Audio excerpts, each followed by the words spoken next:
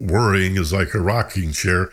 It has the appearance that you're getting something done, but you can rock all day, stand up, you're still in the same place. You burned some calories, but you didn't get anywhere. Why do you worry? And how much of that sadness and depression is a part of the worry process? Again, both sides. Worry creates depression, depression creates worry. Beyond politics and above religion, a moral authority exists known globally as the ageless wisdom. It's the study of consciousness, the mystery of awareness, which cannot be measured, yet will not be denied. This podcast from Michael Benner's Wisdom of the Soul class features weekly lessons in metaphysics, mysticism, and esoteric philosophy. Those who attend live and free of charge on Zoom may also participate in group meditation and Q&A. Register for our newsletter at michaelbenner.com. Welcome to the Ageless Wisdom Mystery School with Michael Benner. Well, good morning, and welcome to Wisdom of the Soul, brought to you by the Ageless Wisdom Mystery School. You'll find us more easily by Googling or searching Ageless Wisdom Mystery School than Wisdom of the Soul. This Zoom class, Wisdom of the Soul, is one of a number of things I do through the name Ageless Wisdom Mystery School. It started out 14 years ago, believe it or not, as a podcast. We've got about, I think, 540 audio podcasts streaming.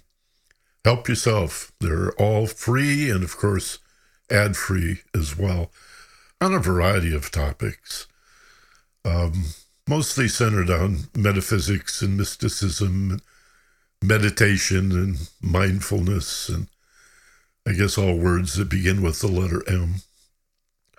I'm happy to be here. Today's my anniversary, and so Doreen and I are going to be celebrating. We've already begun. She made me a nice cup of tea. So I'm in a very good mood and ready to tackle what today is going to be really a challenging topic. This is really a powerful concept. And not that it's difficult, it's really pretty simple. But most of us are just completely oblivious to, and I'll say it this way, the reason we find it so difficult to feel as if we're in control in our lives, in control of anything. And there is a single fundamental mistake that we make that I'll describe for you here before we do the opening meditation. It's simply that we're so survival-oriented and driven by fear and foolishness, ignorance and unawareness, whatever we don't know, that's what fear is, a feeling of uncertainty and just not understanding things, that we obsess on the world around us rather than on ourselves. We seek to control the world, but self-control is something we rarely consider. We want to change the world. Rarely does it come to our attention that we could change ourselves as a way of changing the world, but maybe you don't even need to change the world if you work on yourself. We're aware of other people and situations, but have little interest in self-awareness or what that even means. We have these ancient platitudes from East, Middle East, and West about know thyself, but we're much more interested in figuring out other people and, again, controlling other people. So we're going to talk today about enlightened self-interest. This is not self-centered, selfish self-interest. This is a balanced, self-aware, enlightened self-interest. It's the order of things to recognize that we're not separate from anything. We're part of a unified field. You can't have light without shadow. You can't have a outside of you without there being an inside of you. Just like you can't be a purchaser and buy things if there isn't someone to sell them. These are inextricable, yet we divide in our mind this from that, either or, all or nothing, and go about trying to cover the world with leather so we don't injure our feet, when it would be so much simpler just to wear sandals. So we're going to find control today and talk about how to be mindful of, well, first of all, when we get off track, when we slide into that rut of fixating on our apparent need to control or influence or persuade or seduce or threaten other people, to manage circumstances. Do you have any idea how much of our pain and suffering and frustration comes from the repeated attempt to control things outside of us? The belief that life happens to you. Here's a thought. Maybe nothing in life happens to you.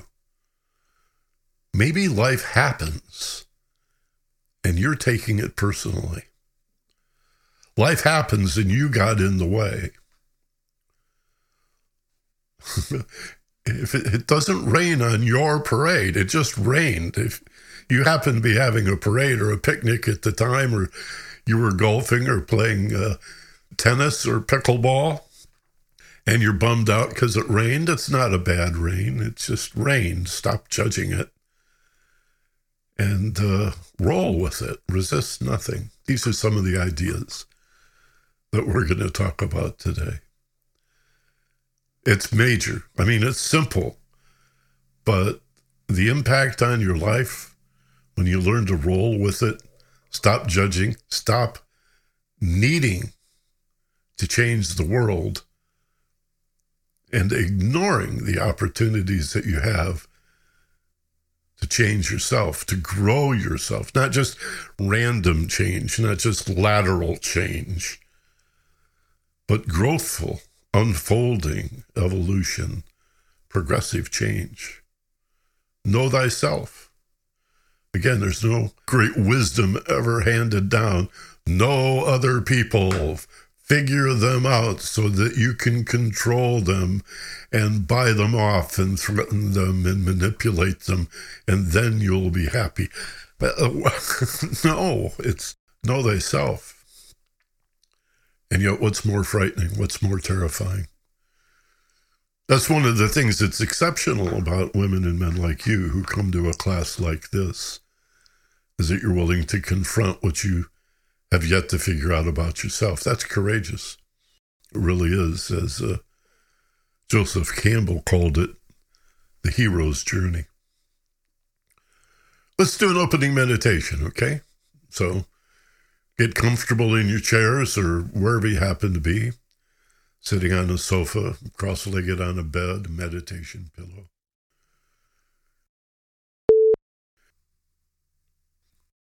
Open your eyes now, wide awake, back in the room, feeling fine, rested, refreshed.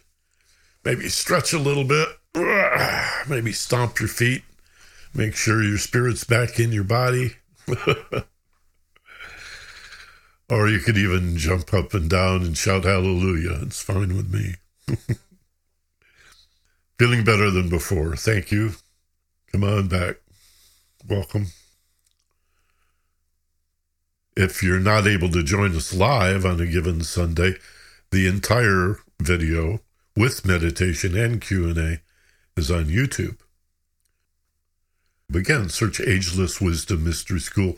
And would you click subscribe, whether it's a audio podcast or the video on YouTube? When you click subscribe, That's not just some ego hit for me. Well, it is that too.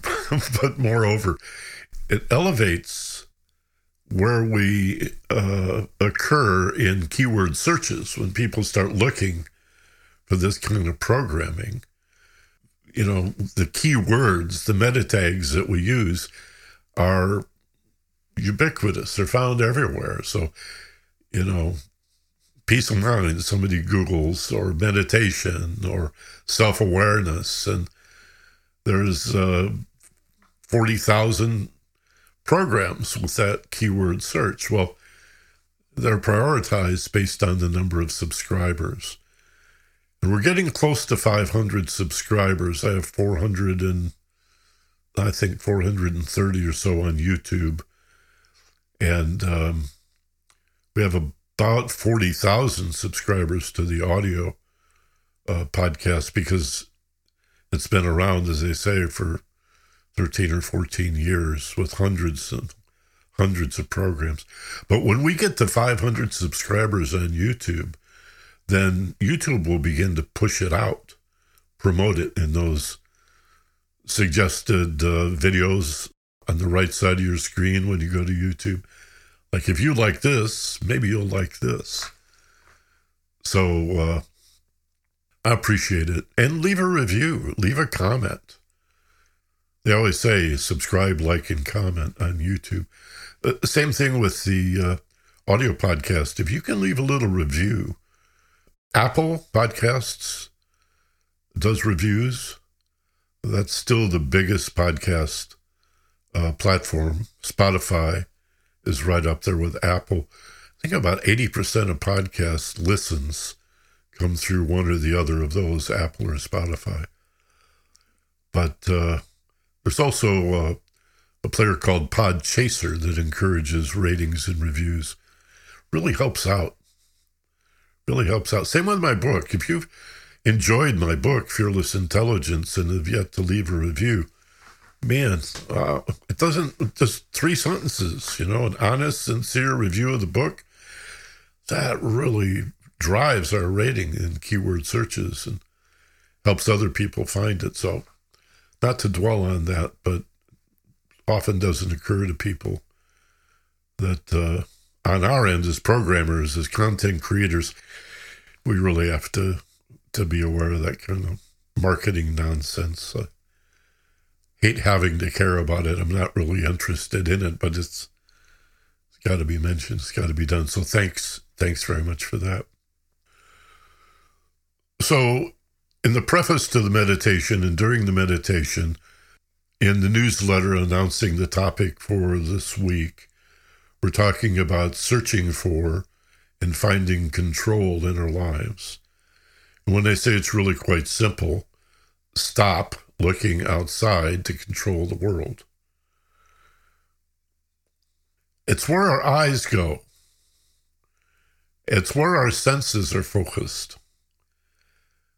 Because our senses were primarily developed as a survival mechanism, a way of finding food and avoiding danger. That's what the senses are for. You do have, for every physical sense and sensation, a corresponding inner sense. We just don't use them, at least not very often.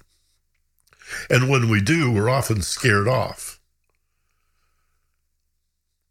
There's a philosopher, Blaise Pascal, who said the core of all human problems lies in the inability of an individual to sit quietly in a room alone with their thoughts and feelings.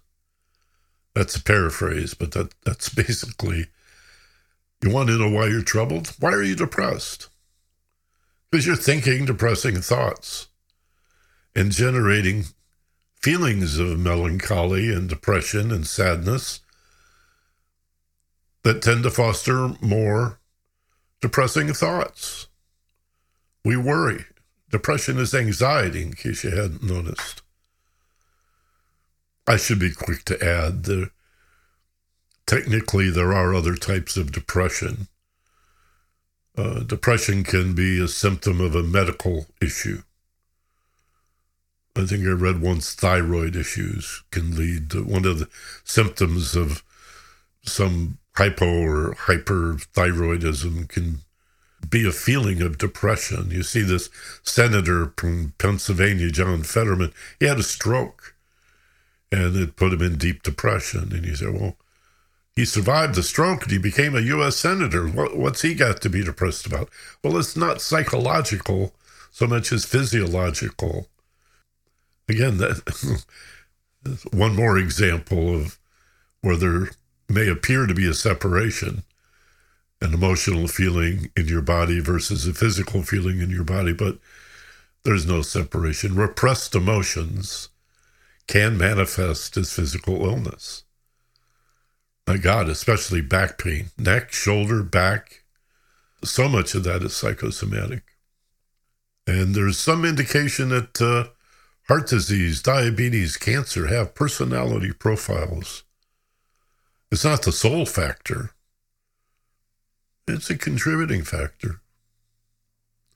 Dis-ease doesn't mean that I'm not saying there's no such thing as bacteria and viruses and genetic predispositions. I'm just saying awareness, consciousness, your thought patterns, your belief systems, they weaken the immune system. And so we call illness generically dis-ease, suggesting that good health, mental, emotional, and physical, spiritual too, for that matter, good health comes from being at ease. Not all stress is distress. There is good stress.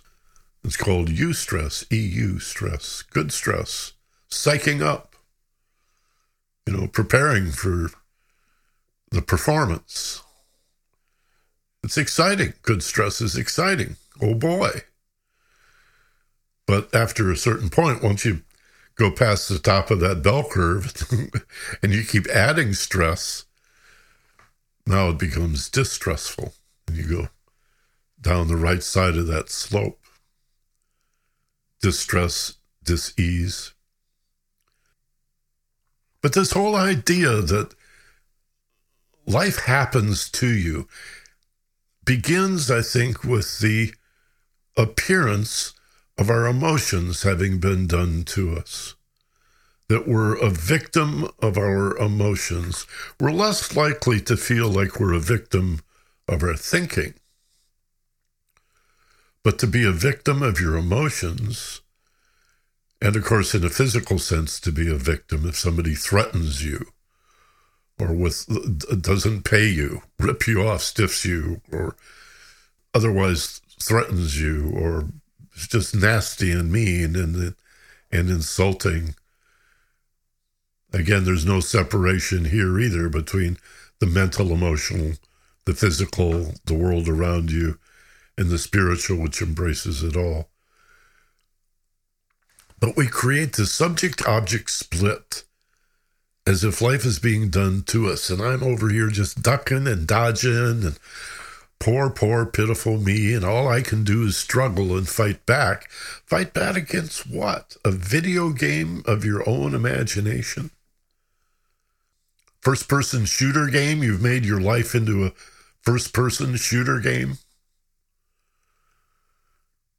Well, it can be exciting, but mostly it's just painful. Life happens. It doesn't happen to you. Look, I have to be aware of this too. I'm not like some guru that is above all of this and never feels like I've been victimized. I assure you, there are many, ask Doreen, there are many times in my life where I play poor, pitiful me, at least for a few minutes before I recover and say, relax, Michael, take a breath. That's the old model. Things will work out. Do what you need to do and let it go. Worrying is like a rocking chair. It has the appearance that you're getting something done, but you can rock all day, stand up, you're still in the same place. You burned some calories, but you didn't get anywhere. Why do you worry? And how much of that sadness and depression is a part of the worry process? Again, both sides. Worry creates depression. Depression creates worry. So again, there is such a thing as also not just depression from certain medical conditions. There's also a genetic predisposition. Sometimes you inherit the tendency to be easily depressed physiologically. But having said that, the vast majority of depression in the world is anxiety. Ask yourself, how long does it last? If it lasts more than a couple of days, 2 or 3 days, that's a typical period of depression. Feeling blue, feeling funky, melancholy, feeling sorry for yourself. There's something addictive about it. There's an odd comfort in the discomfort. I guess it's just familiarity. It's not that discomfort is comfortable. It's not that you enjoy being depressed. It's just so familiar. Oh, my friend depression. Oh, my friend pain. This is my story. Who can I tell my story to about how difficult my life is and how these people are treating me so unfairly? There's no responsibility in that, and everybody does it. Yeah, me too. The secret is how quickly can we recover? How quickly? By developing through deep relaxation and study and mindfulness and expanded awareness that allows us to more quickly recognize what we're doing to ourselves anytime we try to find control out there. To influence or persuade, to threaten, to bully, to bully other people. You don't like to be bullied, why bully? Well, it's a dog-eat-dog world. You got to stand up for yourself. Here's one I like. I'm not going to let them get away with that. Really, you're not? Who puts you in charge of making sure somebody doesn't, quote, get away with it? Really? Judge, jury, prosecutor? If you understand karma, nobody ever got away with anything. The very just universe, it's just so much of it is, it's like an iceberg. So much of it is submerged. You may think that iceberg that you see on the horizon is huge, but 90% of it is submerged. So it is with karma and life in general. You have to develop your awareness to see below the surface. Understand the connection. Leave it to the universe. Leave it to the fates. Leave it to Providence. Leave it to God. If you're a religious person. It'll work out. They'll figure it out sooner or later. Maybe not in this lifetime, but why make that your mission in life, to go around fixing other people? What do we need from other people, and why do we need anything from other people? I mean, I don't want to be ridiculous about this. There is commerce. We're not all growing our own food. We have supermarkets. I'm not generating my own electricity, thank God.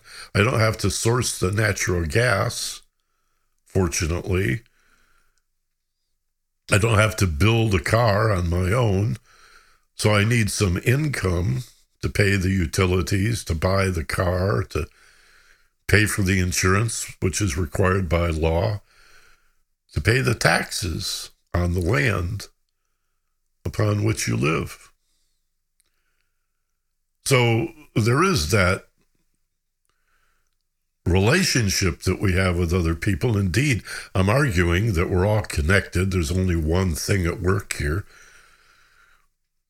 I'm talking about the inappropriate need to manage or control other people. And we find it so exhausting and so difficult and so frustrating. And we wear ourselves down and depress ourselves because of our inability to do that. Well, what if we stop doing that? Stop seeing life as something that happens to you, that's done to you. And a good place to begin is to recognize that your emotional feelings are not done to you. Your life is not about the stimulus, it's about the response. Again, your ability to make a choice is your responsibility. In his classic book, Man's Search for Meaning, Viktor Frankl, a German psychiatrist who, because he was a Jew, ended up in a concentration camp in Germany in World War II, Hitler era. It's a wonderful book. He talks about having lost everything except his freedom to choose. And then he pondered that for a while. And in the book, there's a famous line, really a quotable quote, that between stimulus and response, there is a space. Now, for most of us, it only lasts for an instant. It's a very constricted, very tiny little space between what happens to us, the stimulus, and the response, which is usually a reaction, and often quite reflexive, that is, without thought, without consideration. But what he's saying is, in that space, if we open it up, that space between stimulus and response, that we can be at choice. And the thread that runs through all of those choices, all of those options, is shifting from I need to control the stimulus to I could choose not only my response, but my perspective, my attitudes, my beliefs. I can expand my awareness and have more choices, more responses to choose from, and then initiate a response that is for the greater good of all concerned, including me, of course. I'm part of the greater good of all concerned. It's not a sacrifice to care about your impact on other people. You don't give up any self-interest to work for the greater good. But it's like a 180. It's like, stop trying to control what's happening to you. You can't control the weather, but you can look out the window and say, this looks a little cloudy. Maybe I'll take an umbrella and a sweater with me today. That's the secret. Could it really be that simple? And now look at every area in your life where you suffer. This is just so huge. Look at all the areas in your life where you're depressed, where you're frustrated, where you tend to get angry, where other people hurt you. Everything in your life that is not, oh boy, golly gee, far out, awesome, wonderful, cool, groovy. Yes, I'll say groovy. And look at how you either created it or contributed to it. If you can't take full responsibility for creating your life, then begin by looking at your contribution to it.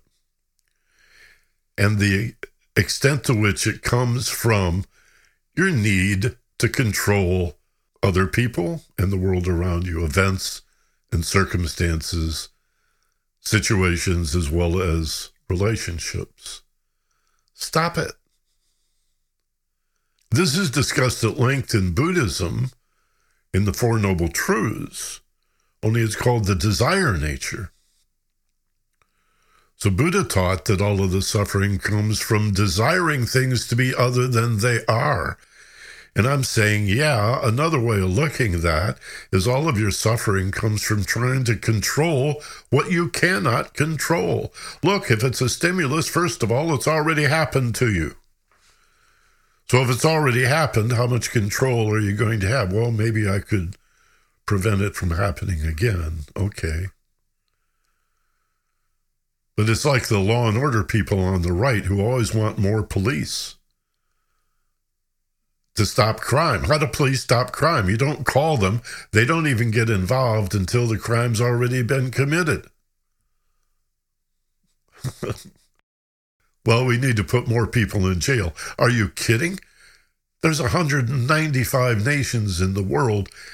We are 5% of the world.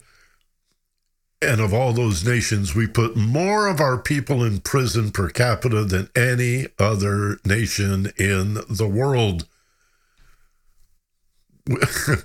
We've already locked everybody up, and still there's crime. That's the problem with broadcast news and, print news for that matter, and the internet. It's not an accurate picture, and it makes you feel like a victim of a life that you have no control over. And so again, we obsess even more on the stimulus, what's happening to me, what's done to me, and the people that are doing it who need to be locked up or self-deport, whatever. My country, love it or leave it. No, it's mostly men shooting their wives, women shooting their husbands, kids getting a hold of daddy's gun and blowing away their baby brother. Check it out. You don't have to believe me. 85% of crime is domestic. Of violent crime is domestic. If somebody's going to, that's true for property crime too. If somebody's going to steal something, it'll usually be from someone they know. Someone broke in your house while you were away. How'd they know you were away? Right? Yeah, it might have been a stranger, but odds are they know you. It's someone you know who stole your stuff, who broke in, who stole your car, broke into your house, whatever. I'm not going to tell you that. They want you to be afraid. They want you to feel like a victim. They want to counsel fear. They want to promote fear. It keeps you watching the telly. If you're afraid to go outside, what are you going to do? Watch more TV. Looking for control outside. Stop it. Meditation, mindfulness, study will expand your awareness. You'll pick up sooner. Again, we all get dragged into it. Recently, I've had several occasions, 1, 2, 3, and things come in bunches, right? The crests and the troughs, the peaks and the valleys.